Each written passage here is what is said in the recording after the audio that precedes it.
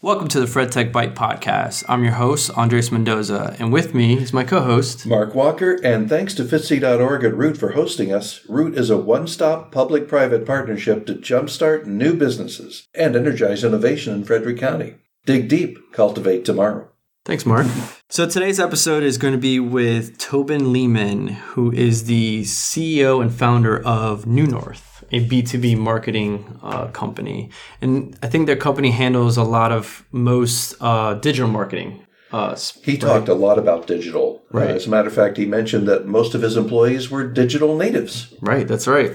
So he's in the social media platforms, email marketing, and a bunch of other stuff. But what I really liked about this episode, not only do we highlight the company and him as an entrepreneur, I found out that he utilizes agile for his process. The right? agile aspect in marketing was fascinating. Right. So, yeah, check it out. He gets into that into that in detail, right? Detail and handles metaphors very well. That's right. So, check it out.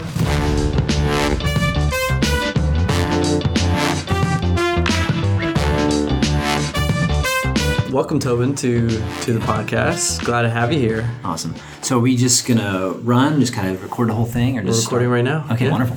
Good. So how are you doing today? Doing great. It's been a good day, good week so far. I mean, it's only far. Monday, so we can't hurt too bad. But no, it's been great. It's been a good year for New North as we reflect on 2018 here going into 19. So yeah. That's right. It's coming up on the end of the year now. Very soon. It's already the end of the year in my mind and, thinking of next year and things like that. So yeah, truck ahead to 2018. I was thinking exactly the same way, at least for the podcast, like cool. What new stuff we want to do and things like that. So yeah, it's a great season of reflection. And I think it fits well with just having to think about December and, December being such a short month. We call November and December 1 month. In our functional aspect, because you have Thanksgiving kind of shuts it down, and then December has got Christmas holiday, and so functionally you have about a regular month in there with client work and things like that to get stuff done. So, do you guys have like a busy season at all? In our work, it's pretty consistent. Okay. Our clients have busier seasons than that. So, I mean, summer months, they're on vacation, so it's a little lighter for us. Same thing with December, it'll be lighter just because of, our clients aren't emailing or calling or asking for things. So, cool. It changes that way. So you work for, your company is called New North, correct? Right? Mm-hmm. Tell me, describe it in a billboard if I'm driving by. Sure. So New North is a firm that focuses on marketing and positioning digital tech firms, so B2B tech firms in the space. So all the way from positioning and strategy, all the way down to the tactical aspects of advertising, whether it be blogging, websites, social media, things like that. So high level positioning strategy thinking all the way down to tweets and posts and emails and things like that. Do you guys just handle the kind of digital market only? Yeah, we're in the digital space completely. I mean, it fits for tech, it fits for budgets, it fits for 2018 going into 19. Right. We're not anti-print, but we just realized that there's a bias towards data, especially in the tech field. There's been a bias in my mind towards data ever since I got into advertising. So I think in the same way, data is why we're in digital, not because it's fancy or it's fast, because there's data. Right, and you based off those social media platforms and online platforms, you can get data pretty quickly. So you can know, like, is this campaign working or not right away? Feedback loops are super fast and they're quick and they're easy to access versus, you're talking months in a direct mail campaign sometimes to get feedback loops. And then the accuracy is in question. And you can respond to that feedback that you get. Very quickly. Yeah, absolutely. We are, not to jump too far out of your schedule here, but we are an agile marketing agency, meaning that we also work in agile mind frames. Just as an agile dev team would use points, we use points to scale our activities for clients, things like that. So we actually are agile in the context of how we do marketing, also to both react in that context. So our sprints are 30 days. Okay. So we sprint in 30 days. 30 days, okay. Yeah. And it's funny because when you said the feedback loop, that's exactly what came in my mind was the agile process and all that. I'm like, okay. Absolutely. Yep. That's very cool.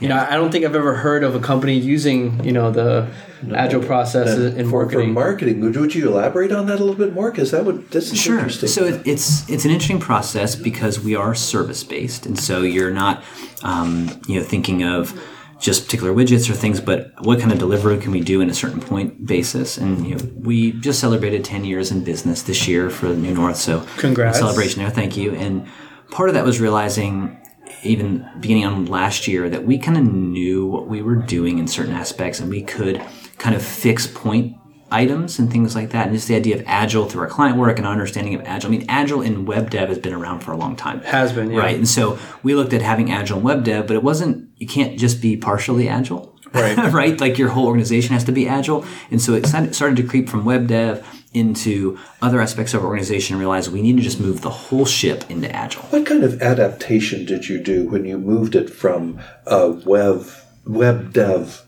model to applying it to a marketing operation? Did you have to do many? What did you have to shift, or how did you adapt? Well, the first thing we had to adapt was expectations for the client. Okay. Right? Because that's the biggest shift in agile. Let me start internally first, then we'll move back to the big thing. Sure. Internally, there's processes, there's pieces that go into play. The tools are similar, whether you're in web dev or in marketing. There's stories, there's items, there's things like that. But really the shift comes through when we talk about how we introduce agile into an environment that has been predominantly deliverable based. Right? They're thinking, I'm going to pay for X. Mm-hmm. Well, when you stack up enough X's, it doesn't always equal what you want to receive in the end. So it's shifting to a results-based economy, right? So thinking in terms of having the project leader or the, I don't know all my agile terms, so give me a little grace here, but that product leader or the product manager who's kind of determining what the outcome should be, right, that gets shared between an agency like us and the client. We determine goals.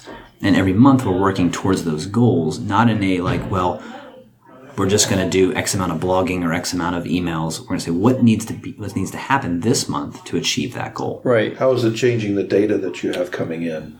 Well, we use the data to then determine what we do each month. So each month we could be doing blog posts one month. We could hit a goal we're looking at for SEO, or we could do an email and that gets enough engagement where we can actually back off of that tactic, add to this tactic, and we shift that around. We use points on all of our activities. So it took us about 2.5 months to point the entire catalog of what New North could do. That does sound like a good match for DevOps when you're looking at the adjustment as you go. Yeah, definitely. Yeah. And what I like about this, what you guys are doing is that in Agile, it gives you let's say your sprint is in a month, right? Mm-hmm. By the end of that sprint, you should have something that you can deliver. However, as well, you can get feedback from the things that you've been doing so far. Right. So then you can start shifting. Is this working? If it is, keep going. If it's not, shift somewhere else, Yeah.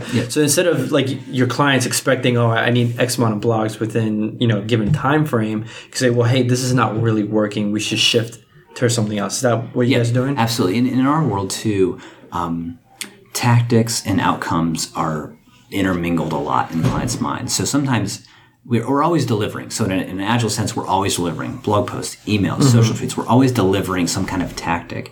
But ultimately, we're focused on a goal, which isn't necessarily X amount of tactics. It could be X amount of leads, certain amount of traffic. It's really marketing-based outcomes, which are unrelated to the tactic. In a website, for example, you're trying to get to a website, but you're just going to deliver and deliver and deliver.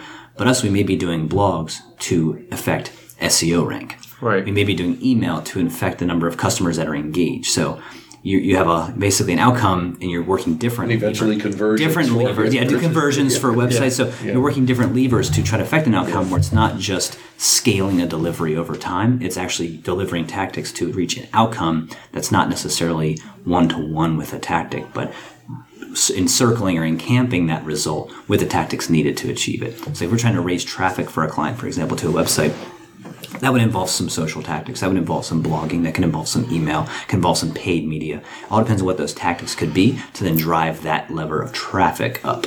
And then how do you measure that success there, like the traffic-wise? What kind of tools you guys are using for that? Sure. Something as basic as analytics. Google Analytics will drive that. You're doing sourcing through that. We use a lot of marketing automation software, so HubSpot, even social management platforms as well, like Hootsuite, things like that. So any tool that can give us good analytics would be in that process. But what's happened in at least the past 10 years is just the explosion of tools and analytics tools in digital media. There's half a dozen for every channel that you want to be in terms of analytics and things like that. So there's so much data out there to get. It starts becoming more of an exercise in frugality in terms of what you want to look at data-wise at this point. Yeah, like 10 years ago, you could not give this kind of level of data, absolutely. right? I think that data, that the availability of that data has driven a lot of what digital marketing does these days. Yeah, because it was non-existent 10 years ago. Yes, exactly. The cookie has revolutionized digital marketing a whole lot. That's just he's just going to see what's involved with cookie tracking now. That's huge for digital marketing. Without that, we're just shooting in the dark a lot of times with Right. stuff. So. Yeah, cookies. That could be a whole new topic we could talk about. Well, then you get into like GDRP kind of stuff. I mean, there's a big privacy, and I think that will ultimately affect marketing. I mean, we're going to watch from a distance in the U.S. how that affects the other countries, but I wouldn't say something like that is coming soon. But did GDRP affect you guys? No, we don't have any clients out of the U.S. I mean, even we have some that are multinational, but everyone's just kind of doing the minimum at this point and kind of letting software dictate it, which is a lot of it. Right. So not big policies yet. I think California is their privacy. The privacy laws are going to be a bit more strict than GDPR, right? Or GDRP. Yeah, unfortunately, I'm not too up on that yet, but I'm sure I'll be made aware. It seems to be the gold standard from what I've read, and assuming that California does ratify that, I'd imagine like other states would. And it's as a developer, right? What would you code for? I would code for the one that's the hardest, right? Because then everything else can follow suit. Absolutely. So we'll see how that will affect marketing, developing, and all that stuff. Yeah, it'll be interesting to see because we're very tool and data tied into digital space, and so it'll be interesting to see how that transforms. But it sounds like you'd be looking for the tools to adapt as well, because they would have to, because everybody has to. Yeah, the tools would be first in the line of compliance, I think. Mm-hmm. Yep. So what drew you to start New North? You said you guys celebrated 10 years, right? Yeah. Did you see this emergence in this digital presence, like marketing and all that stuff there? Or were you driven by other factors that other companies weren't doing? I'm kind of a weird cat in that I've always been an entrepreneur. Mm-hmm. So, I mean, I started my first business when I was 7, like selling candy. So I've always been creating businesses. New North is my 5th business, and I'm starting 2 more next year. Oh, nice. So I just have an entrepreneurial bug, so it's a little different for me. So it was kind of not an if, more of a when kind of situation for starting this agency. I did work for 2 other agencies prior to this when I got out of college, just to really learn the ropes and kind of immerse. And, one of your questions about, kind of getting into entrepreneurship, immersion is so important, just to be in the space. Right. A lot of times when I meet entrepreneurs and they're talking about starting a business, I really question like where they're coming from in that space. Like how much do they really know about that space? And kind of just like, if you've been in, auto mechanics or, even the automotive world and you want to shift over to, flower delivery, like I just need to know how much you actually know about that industry before you jump into it. Right. So. Is it something that you think there's a problem there, or was it a hobby that you see that there's a problem that you can solve there? And identifying that problem and having enough to speak about it is key. So I saw really just an extension of my services and kind of my attitude towards data and design and digital. I mean, this was starting it in 2008. I mean, prior to that, in the early 2000s, I mean, I remember when Google bought Urchin, which became analytics. And so, I was kind of on either the post-boom wave, but at least early enough to see digital marketing taking a hold of technology and moving this direction. I mean, we were some of the first people to run Google paid ads. And so just being in that wave of seeing digital, I mean, I tell people Facebook didn't exist when I started this career, which is strange. It makes me feel somewhat old as I'm kind of thinking through this, but all my staff are digital natives. I mean, they grew up on Facebook and things like that. Right. So trying to see this wave and this transition. So I see the temporal nature of it all, but also seeing that there's a big need, there's a big growth, there's opportunity here, and there's a lot of things happening, and businesses are going to need to figure it out and adjust and capitalize on it.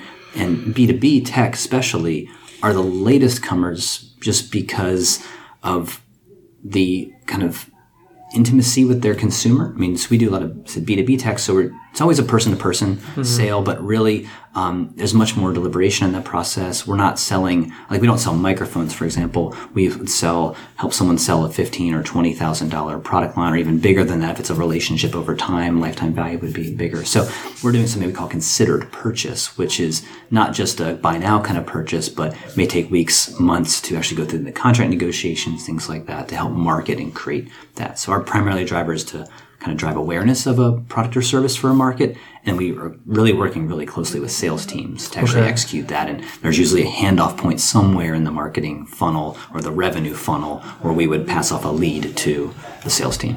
And then they'll take care of that. Yep. Close the sale from there. Yeah. So is there some, I guess, what is New North's differentiator for this B2B online marketing space? Well, I actually think operationally, the agile part is a big part of it.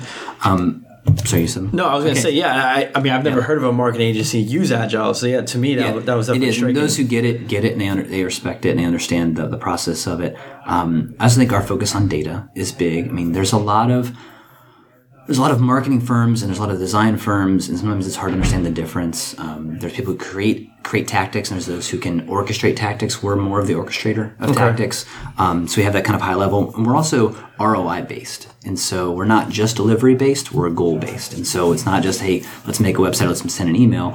What is the ROI? And so all of our clients judge us kind of annually on the return on investment. Okay. So what do we do ROI wise? What kind of money do they give to North? What kind of money do they get out in leads and revenue opportunities? And that's unique. I don't not many agencies do that. It's difficult. It's definitely a reach, but we have a lot of expertise in that space. We have a lot of understanding of how that works. And we bake in a lot of tactics. We experiment a lot quicker than a lot of people can. And we're just kind of all a little crazy about this space. Digitally, we just love the digital space. Said I kind of grew up in it and growing through it. And so seeing the opportunities, understanding where we can move, and really providing those opportunities for a client. So in some ways, we kind of see ourselves like investment managers. Like, you're going to make an investment in marketing. How would you best want to do that? We can advise on that process as well as execute those pieces. So that's really, I kind of see it as our unique aspect. And having just experience over and over again in certain types of industries, whether you're like a VAR, whether you're like let's say you're a Microsoft VAR, like a value-added reseller, you would sell Microsoft products. We've been down the VAR road. If you're an integrator where you customize and deploy hardware, that's something we can do too. So typically we look at hardware and software. Either you make it or you resell it. And that's kind of our grid of where you fit in the new North spectrum. So either you make hardware or you fit hardware, either you make software or you fit software, somewhere in that aspect. Where's your value added in this chain somewhere? Right, yeah. Where do you fit as a company? So you have companies who create software. We have companies who are like VARs and sell other people's software. We have companies that do like managed services, IT. So they go and actually install hardware and set up services in that process too. So, and really we've developed expertise over doing this for so many years with the same types of companies. Like, I know a lot about certain industries because I've been baked in this small circle of industries. And that's a challenge in marketing firms. Sometimes you get firms that do can do balloon sales and can sell, slide whistles and can do cars. I mean, they're just all over the place. And so I think having a niche focused agency helps build that. Otherwise, we couldn't really offer that level of strategy, like strategic marketing versus just hitting go on tweets. Hitting go, It seems that having a staff of digital natives would make it easier to adapt to any changes that came down than you otherwise might be able to.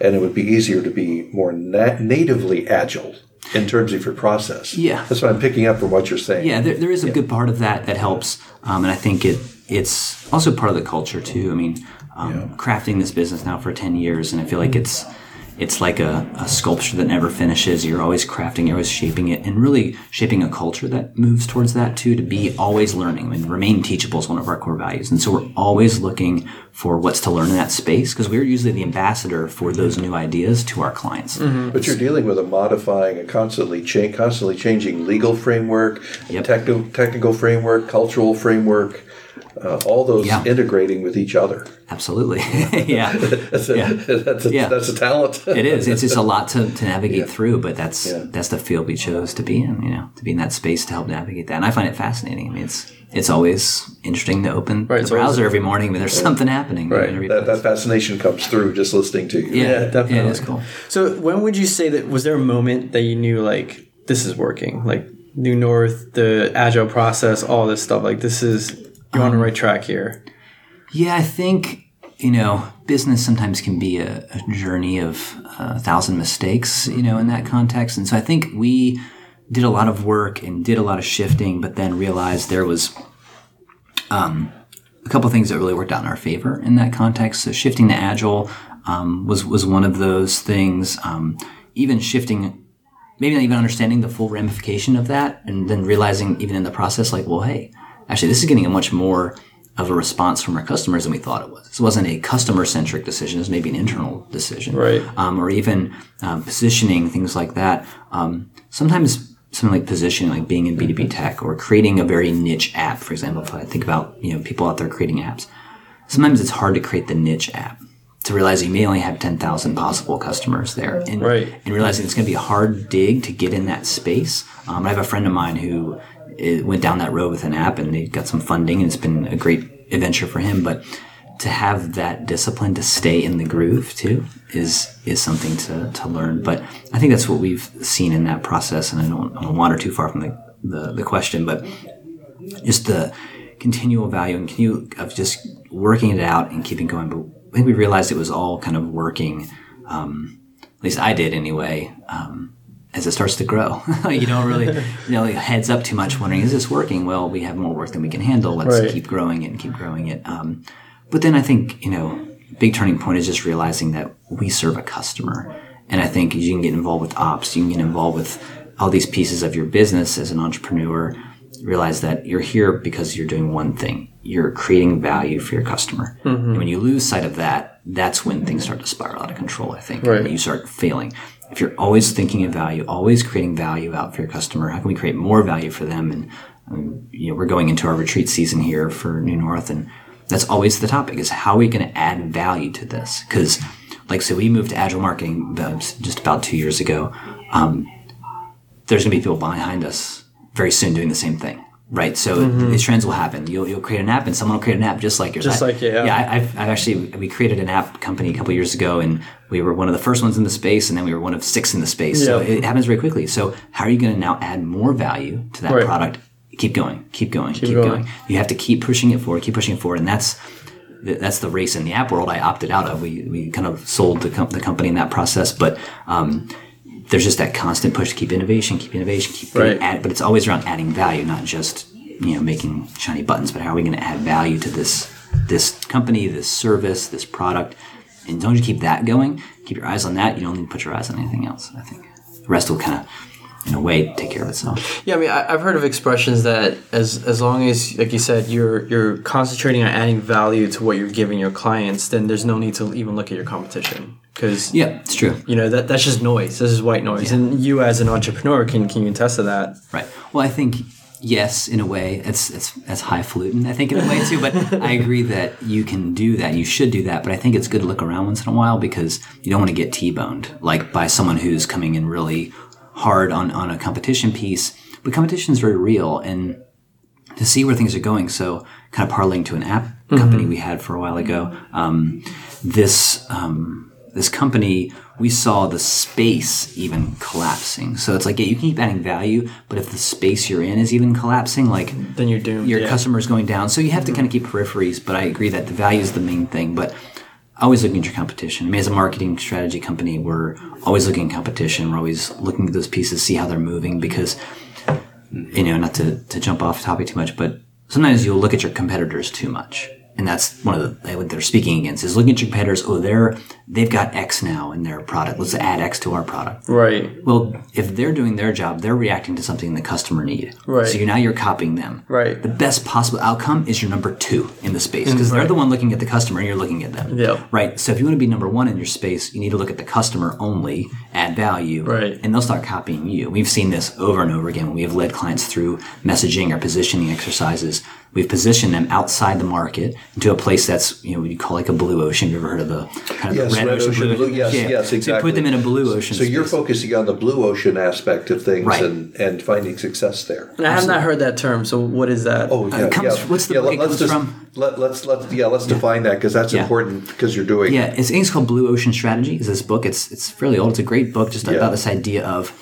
It's kind of a grotesque concept, but the idea of blue ocean is that there's no sharks, no competition. But in the red ocean, there's lots of sharks. There's blood in the water. As soon as you said a shark, that's why the red ocean. Yeah, so blue ocean means more differentiated, less competition, more niche, I guess. Right. And niche is one possible strategy for that. Yeah. So you can niche deeper into a target group. So you move into a blue ocean, you got that space. We've seen that over and over again. And when you push in that space, it's scary. There's not a lot of competition. You don't have a lot of judgment to base. Right. And there's actually been some great science around this. There's many thought leaders in the whole idea of niche strategy or positioning or blue ocean strategy, and how to not hedge bets, but at least talk through some of those concepts. But getting out for adding value in a unique way.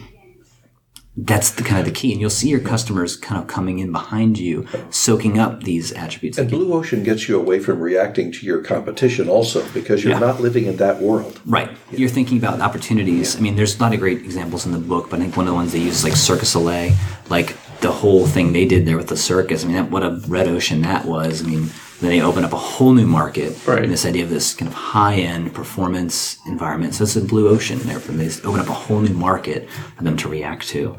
And that's definitely part of it. So I think that's a big component to how you position, or at least walk through that process. It's awesome. In your agile process, one thing I'm wondering is what are your daily Scrum meetings like? Do you have Scrum meetings? or I don't know. We're talking agile, and I don't want to give you too much of the recipe, but so we do a stand up daily. Mm-hmm. It's fairly common, kind of what's up, what happened, where you stuck, kind of daily. And then we do something called a Scrum Ban, which is blasphemous for all agile people. Either you're a Kanban, or Kanban or Scrum, or you're. So we kind of combine the both and kind of think through this process. We call it Scrum Ban, and so we kind of mash this together to make it work, because there's just challenges with an agency platform where not all systems follow the same process. Right. Like if you're like an app dev shop, everything gets delivered the same way, but we have hourly services in our firm. We have retainer-based services, and so we have different services going through different Your processes. reaction times could be very quick depending on what's They happening. can be super quick, or they can be more intentionally planned out over a month, right? So there's just too many models to stick to one particular process. I feel like in my company it's somewhat the same way. Like we've done agile, pure agile, and then now we've switched over to like hybrid with the Kanban in there and all that stuff. And I think depends on the product too. I think it's true. You're adapting the best mix of tools. Exactly. That's a true Yeah. definition of agile, right? Is to do that. And so we've worked with an agile consultant. She was a fantastic consultant, and we've talked through it. And so we're probably ready for a refresh session. But we spend time each month thinking about our agile process too. And we actually have we use a couple of different tools. We use Mutant Star the most for us. So we'll do retrospectives. And our retrospectives aren't time-based. They're more like event-based. So maybe retrospect on a meeting that just happened, or an event we just did, or a marketing campaign that went out. Like we could do 3 in one day, and we can do none for a week. Like it's not as set as like a cadence kind of thing for retrospectives for us. So our agile, kind of our doing of agile is different in companies, but our being agile is what we're trying to kind of keep. I think it's the same way that even a tech company, some would be pure, others would be hybrid, just exactly like you're describing. It depends on the need, right? Yeah. And the number of resources you have. So, but it's still really cool to see that you guys are using those processes for marketing. That's awesome. Fun. I mean, and back to your topic too. I mean, the reason why we have to do this as an imperative is the fact that our industry does change so quickly. Oh yeah. I mean, I'd imagine that. Even I believe it was this year. I mean, this shows you how fast it goes. I mean, so Google Plus just off the map, right? I remember that. So I mean, how would you react? Hi, we're taking it away now. Yeah. So how would you react? You guys remember why, right? Well, there's data breach, right? The data breach, yeah. And they say, let's go. Just nix it. So I mean, so if you had a contract for 12 months of Google Plus, I mean, obviously you're just going through paperwork trying to kill it, but the reality is like, well, now what do we do? Like, there's a whole thinking process, but our thinking process is baked in every 30 days to rethink these things. So that dies. Points go from that thing. Points go to a new tactic. Right. Move over. You're done. You're done. Yeah. You've used the word points a lot, and I'm not sure we all have that. Could you elaborate on when you say points, what we're talking about? So we use points for effort. So like as you would storyboard points. Yeah. So we use storyboard points in a similar way, but also points equate to our effort for each of our tactics. So like an article has a certain amount of points, or an email a certain amount of points. You guys use a specific numbering Fibonacci system? or anything? Fibonacci, no, like that? No, we have our own kind of homegrown pointing system. Okay.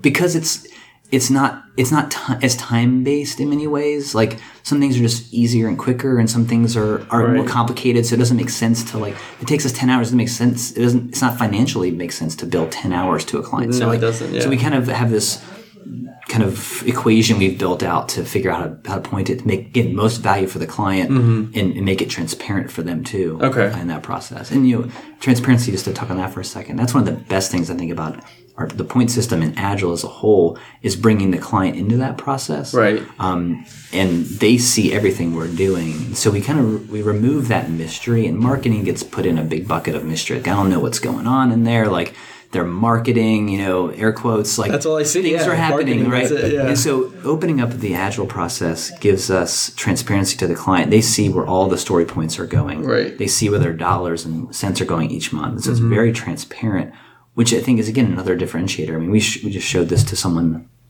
this past week, and they were just floored. They said they couldn't comprehend, like, well, I see everything. Like, I know what's going on. It's like, well, yeah, that's the whole point. Like, we want to show you, we want to be part of that process. Definitely. And I think it's just, it's disruptive from a very traditional agency model that it is kind of like, give us money, we'll make some magic happen, versus, well, you can see where your money's going. Yeah, you can see where it's going. Cool. Yeah. So that's awesome to hear about New North. I have a couple questions about you as an entrepreneur. Great. You mentioned you've been an entrepreneur all your life, right? Since you were very young, you just have that mentality. And there are people like that. They just constantly see problems that they need to fix. And It's like, I can do this better than the next guy, so why don't I just start my own company and do it? Right. What are your initial thoughts, I guess? Like, for New North, when you took the plunge, what were your thoughts there? So New North was interesting because that was the first business that was an all-in venture for me. It was moving from, some employment with someone else to basically being 100% self-employed. And so that one was a bit of a challenge. But I think the process there, thinking about that, kind of talks back to the process that I was talking about earlier of knowing the space. And I'd spent 6 years with other companies, intentionally learning, understanding, digging in, asking questions. So I had my, virtual MBA in this industry through the mentors and people that I met in those companies, and I worked with some great companies in that process. And so I already had a basis to understand that. So it wasn't a mechanical issue. And so then I kind of surveyed the market, and I had actually been building this business up during that time too. So freelancing, building it, and that's, everyone talks about the grind, like that's kind of the thing. And that was the thing before they called it the grind. It's just, it's just passion, and it's understanding that it's going to take a bigger effort than what your neighbor's doing to make this happen. Right. Right. And that's, we get so many spokesmen for the grind now. But that's just the reality. And it's much easier when you're 24 than it is when you're 64, but you can do it both ways. Just, now I've got 4 kids, and it's just harder to do all-nighters, and I just don't want to do them. So I've kind of did that grind early on, but there's just that level of I'm willing to go harder and faster and more than the competition to make this reality happen, and realize that there's just a certain amount of speed and effort that needs to happen to launch something. Mm-hmm. So they call it a launch. Like, launches it's not like a balloon launch where you just let go and it just flutters off. I mean, these things are like ships. They need velocity, they need speed, you need cash, you need proof of concept. All these things have to be built up till you feel the seat rumbling and you can let this thing go. And that's what those 6 years were for me in freelancing and building up, understanding. When I launched, it wasn't nearly as like a take out $100,000 loan and hope it all works. Hope it works. Proof of concept would be an understatement. I kind of knew the system. I had work. It was a very easy transition to launch. And so it was more like a 747 takeoff. Like, it shook for a while, but once we took off, you're like, the metaphors are helpful. Yeah, they are. Yeah. Going off. What would you say, like, top 2 like traits you have that gave you success, that helped you with this success? Well, one that I think I'm trying to work through in a lot of contexts is control issues, right? So I think most entrepreneurs have a little bit of that idea of like, I see how this should be, and I want it to be like that, right? And so working through those ideas of understanding where to take control and how to create an outcome. And I think that's a lot of entrepreneurship in my mind. I remember my business professor at Penn State, I only had to take 2 or 3 business classes because I was actually a design major in school. Mm-hmm. But the design is the whole idea of working with solving a problem inside of constraints. Whether you're a visual designer, you're doing that visually, or you're a product designer, you're the same thing. You're working to solve a problem inside of constraints. And that's why I love design. And I'm still a designer. I'm just a business designer now. And so I think that idea of understanding, and so this business professor, spent the first week talking about the kind of emotional and, social problems most entrepreneurs have, kind of gave us this thought. I'm like, wow, that's kind of strange, but that kind of sounds like me too. And so, that just kind of gave you a little bit of a launch into that idea of understanding that entrepreneur mind. But I think it just comes down to honestly wanting to change the world in some context. And so I think that that was a big part of that, is seeing I want to change the world, I want to impact the world. And honestly, we all have the power to do that. And I think that's the best part about America. In that context, there's lots of freedom to do that.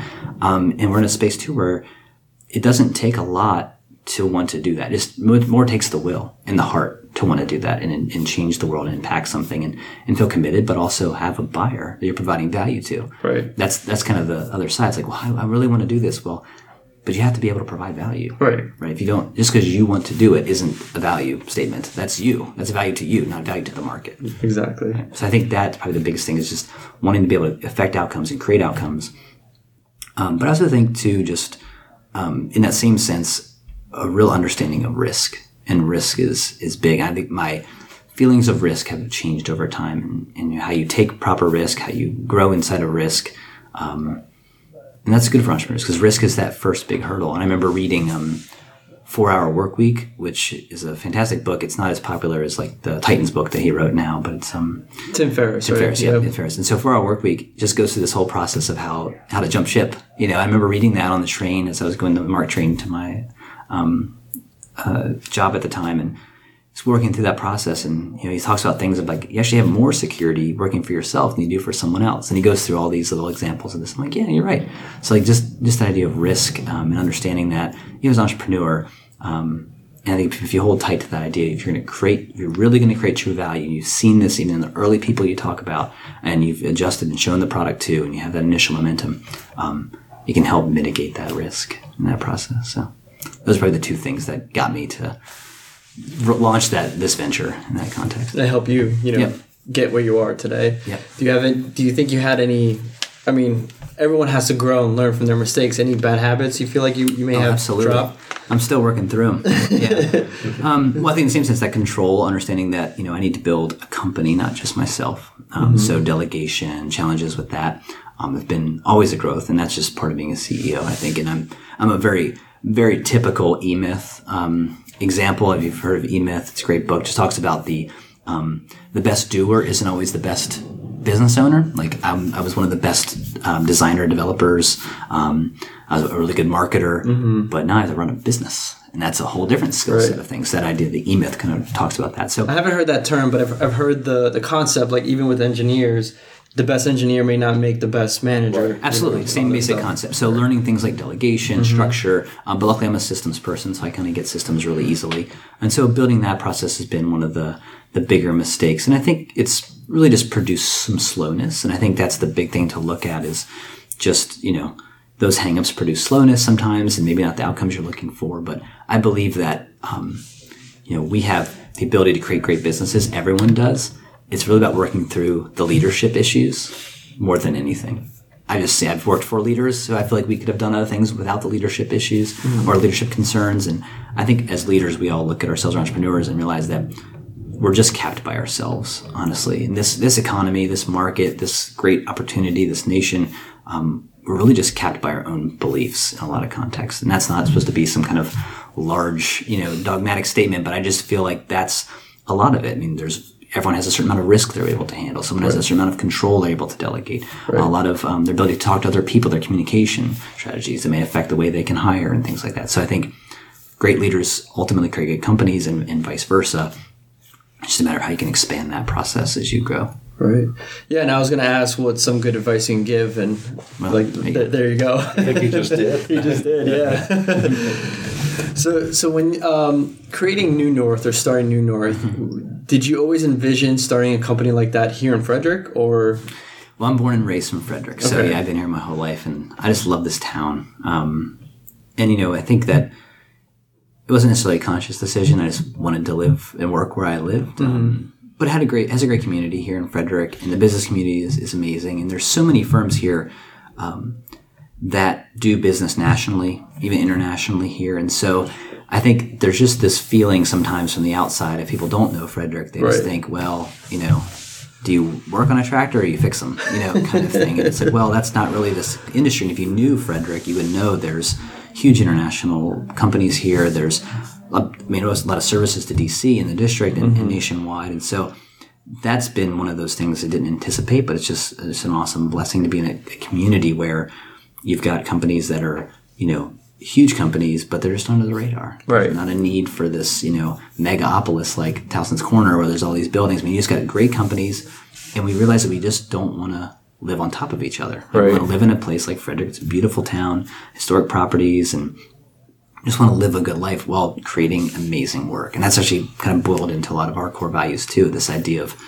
I don't call it work-life balance, but it's this idea of having work but also living in a great way too. You don't have to go to DC to, do great work. It's not anymore. I mean, the internet changed that forever for everyone, but in the same way, you just don't have to be there. You can actually live somewhere good and enjoy life and produce fantastic work at the same time. We call it the craftsman mentality. Like, you can be a craftsman here, make great craft, we can sell it throughout the world basically, and you don't have to fight traffic all day. Yeah. So that's kind of the idea is why we stay here too. I mean, we could obviously slide down 270 and be in Rockville, whatever, but staying here is where we're going to stay. Do you guys have any employees that actually commute from DC or that area up here?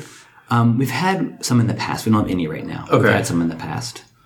Okay. I never understood why they did that, but they enjoy the reverse commute. But there's just challenges with cost of living and things. So it rarely happens, but we have had that before.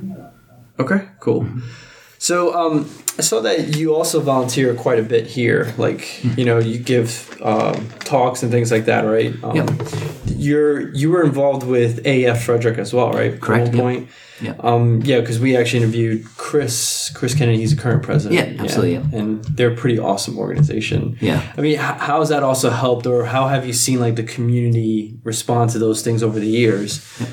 Well, I think that comes into the idea I was talking about immersion. Mm-hmm. So when I was in AAF before I started this business, I mean, for those who don't know, AAF is the American Advertising Federation. So being involved with that, you can immersion, meeting people, understanding the industry, learning from them, seeing the competition. I mean, there's just a checklist of things you can do by joining an organization like that. So that's been supportive. And again, it kind of ties into what Frederick's about, that community. We all, even though we all may be competitors, we have some differences, we all share the same idea that we just don't want to go there. They're meaning, maybe DC or that context. And so that's been helpful. I went to the organization, and really that process helps you kind of learn people, grow, and also learn some skills you don't always get. I mean, nonprofit boards and working through those are just different skill sets, and meet great people in that process. But I think also there is just that layer of knowing people and meeting people. And I think that's a big part of it. And, I don't think you can really be successful being a hermit in that context. So getting to know people, getting out there, seeing people, being involved in organizations. And I was very involved for a while, and then kind of took a back seat as my family became the front seat and remained so. But as I even get involved now, I think more about how can I provide lots of value and reach an audience, and kind of do it that way. And now I see it less as kind of for me, but for others. Even doing this podcast, to think, well, I've traveled this road. I've got a good bit of bumps and scars and bruises and things. How can I just share that with people who would be interested in maybe reading those things, to do that? Because I know people by name, and people who continually still pour into me at this stage of my career. Mm-hmm. And so I can take what I've been poured into and pour that out to others who are maybe behind, or not say behind, but just in the sense of just starting a different place, and pour that out. And that's the cycle of what good community, good friendships, good things do here to build one another up.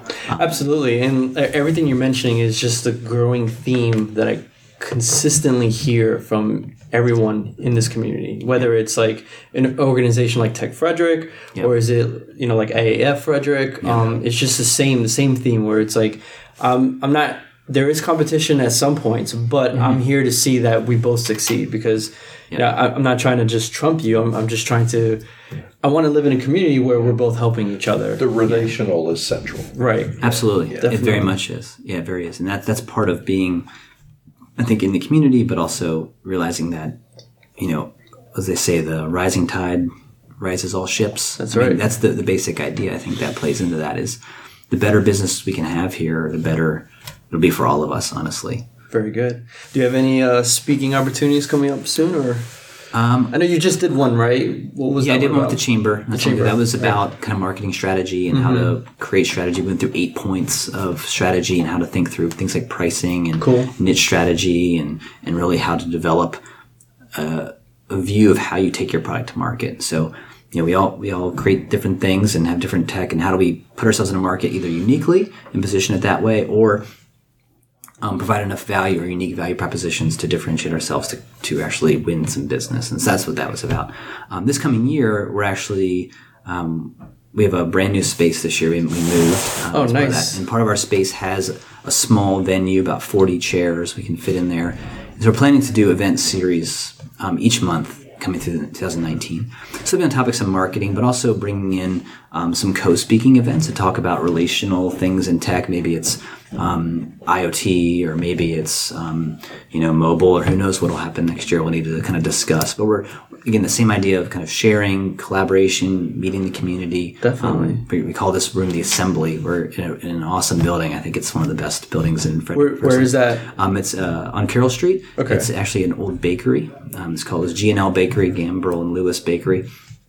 We actually have the original oven in the building, which is about 100 years old. It's pretty awesome. epic, so you can come check it out. But so we're calling it Events at the Assembly. We're in the area that was kind of the assembly line, part of packing the bread and things. So this area, we're going to do these events and have different kinds of speakers that go through. So I'll be speaking there probably, unless other opportunities come up, which... That's awesome. Yeah, I would love to check it out at some point. Yeah, we just want to cover lots of topics and really just kind of share that, because I think as more people understand marketing strategy and think through it, especially if you're starting something, I mean, you can just avoid a lot of pain if you just get some strategy things right. Yeah, I definitely need some advice for that. I don't have a marketing background for sure. Yeah. So. I think a lot of entrepreneurs love to talk about the bruises and the bumps, because we would be happy for you to avoid them. Yeah, we've already paid that check. And those are things that stick with you, in anyone, growing pains, things like that. They're like, I can tell you a couple things, coding experience. I'm like, yeah, you want to avoid this because it sticks with you. You're like, you learn from that. So cool, awesome. Do you have anything else to add about New North, or? No, I think we covered a lot of it. And I just think this podcast, along with the tech community, I feel like a lot of it is building momentum in Frederick. I mean, we're getting more and more of this. And I mean, Tech Frederick definitely is a big spearhead of that process. But I'm excited to see how that grows and really how that shapes, and as we can draw attention even to Frederick. And, we kick around these little ideas of how this will grow and strategize. I mean, obviously we're vested in tech because tech is our clientele, but also this idea of how can we innovate, renovate this idea of Frederick County being, predominantly ag culture, but tech culture. We've got such a vibrant space for it. Right. I'm excited to see how that grows over the years, because there's just so many challenges. I'm sure other podcasts have talked about it. We just need that culture, that marketing campaign almost to say, like, Frederick is tech. Like, Frederick is growing in tech, where we're pulling them out of the cubes down in Rockville. You hear the vacuum sound now. Like, we're just pulling them out. There's just better ways to do it, better ways to live. And there's great companies here that are doing it. And so I think that'll be the next 5 to 10 years for Frederick, is we can build that base of people who are serious and they see they don't have to go down the road. Yeah, I'm excited for that too. Like, that's exactly what I want for Frederick here, to build up that tech community and quite literally put us on the map outside of Frederick, right? Because I think a lot of people here understand that we've grown a lot in the past 5-10 years, and now it's the next 5-10 years can be even better than the last. Yeah, put us on the map and see, like, people, that is a good, vibrant space. Like, I'll give an example. I've heard so many good things about Charleston, South Carolina, and about the tech scene there. Like, 5 years ago, I don't think I would have ever considered Charleston as a place to go for tech. And now it's like, okay, hearing that, I want to see that for Frederick as well. Yeah, there's some great people to talk about that. Because there's so many challenges to that too. I mean, Tech Frederick is a lot of that, but even Von Thurman from Swift Software, I mean, he's done a lot of work in that context of fiber. Like, how, fiber is a big challenge for us. Yeah, it is. High-speed internet's a big challenge. I mean, you got Fios lines dropped at the county line. Like, why can't we get residential Fios here? Like, there's just some challenges with infrastructure. We do have fiber here in town, but just availability and things like that, mostly the map. So I think there's some really smart people handling these big issues. And I'm glad there's people in Frederick who care about it that much. And every hand on the plow will help. Definitely. Right? That's going to be kind of the key, is getting people involved, getting them out there and really advocating for it. Yep. So last question before we end the podcast. Have you had any recent purchases of less than $100 that have most improved your life? Yeah, no, it's interesting. I asked about this question, and I was thinking, wow, what have I bought recently? I buy a lot of books. Mm-hmm. So that's a really simple answer to say. I buy a lot of books to read, stay sharp there. Just increase productivity. Or anything that you think has helped you, even if it's a specific book. Yeah. What's a recent book? A recent book, Getting to Yes. It's been an interesting book about negotiation. I'm always a big advocate of Traction. That's a book that we use a lot in our books. I buy those monthly, I think, for staff and people we recommend too. I wish I bought more now. You think about it. It's Christmas season. I feel like I'm buying a ton of stuff, but I'm not buying anything for myself right now. So I think, productivity, and this is kind of my thought, I think is, you get a lot of stuff, but I think it's really working what you have to some degree, but thinking about what are the tools and the mindsets that'll get you there. Because, there's app du jour on to-do lists and organization and calendars. And definitely, it's not the tool, it's the mindset a lot of times. So right. I'm usually investing in the mindset. Okay. I buy things. So. Cool. Well, Tobin, thank you so much for coming on the podcast. Great meeting you guys. It was awesome to meet you. It was awesome to hear about New North and your experiences as an entrepreneur. I can't wait to check out your place and see any speaking events you guys come up. We should have them on the website soon. Probably look back in January. Okay. Yeah, and do you want to mention the site? Sure, newnorth.com. You can check it out there, and we'll have an events tab here shortly as we get all the lineups set up, and you can make a reservation through that. And if you have any questions, you can reach out to me either the website or through LinkedIn. Happy to have a chat. Awesome. All right. Well, thank you. Appreciate it. Take care.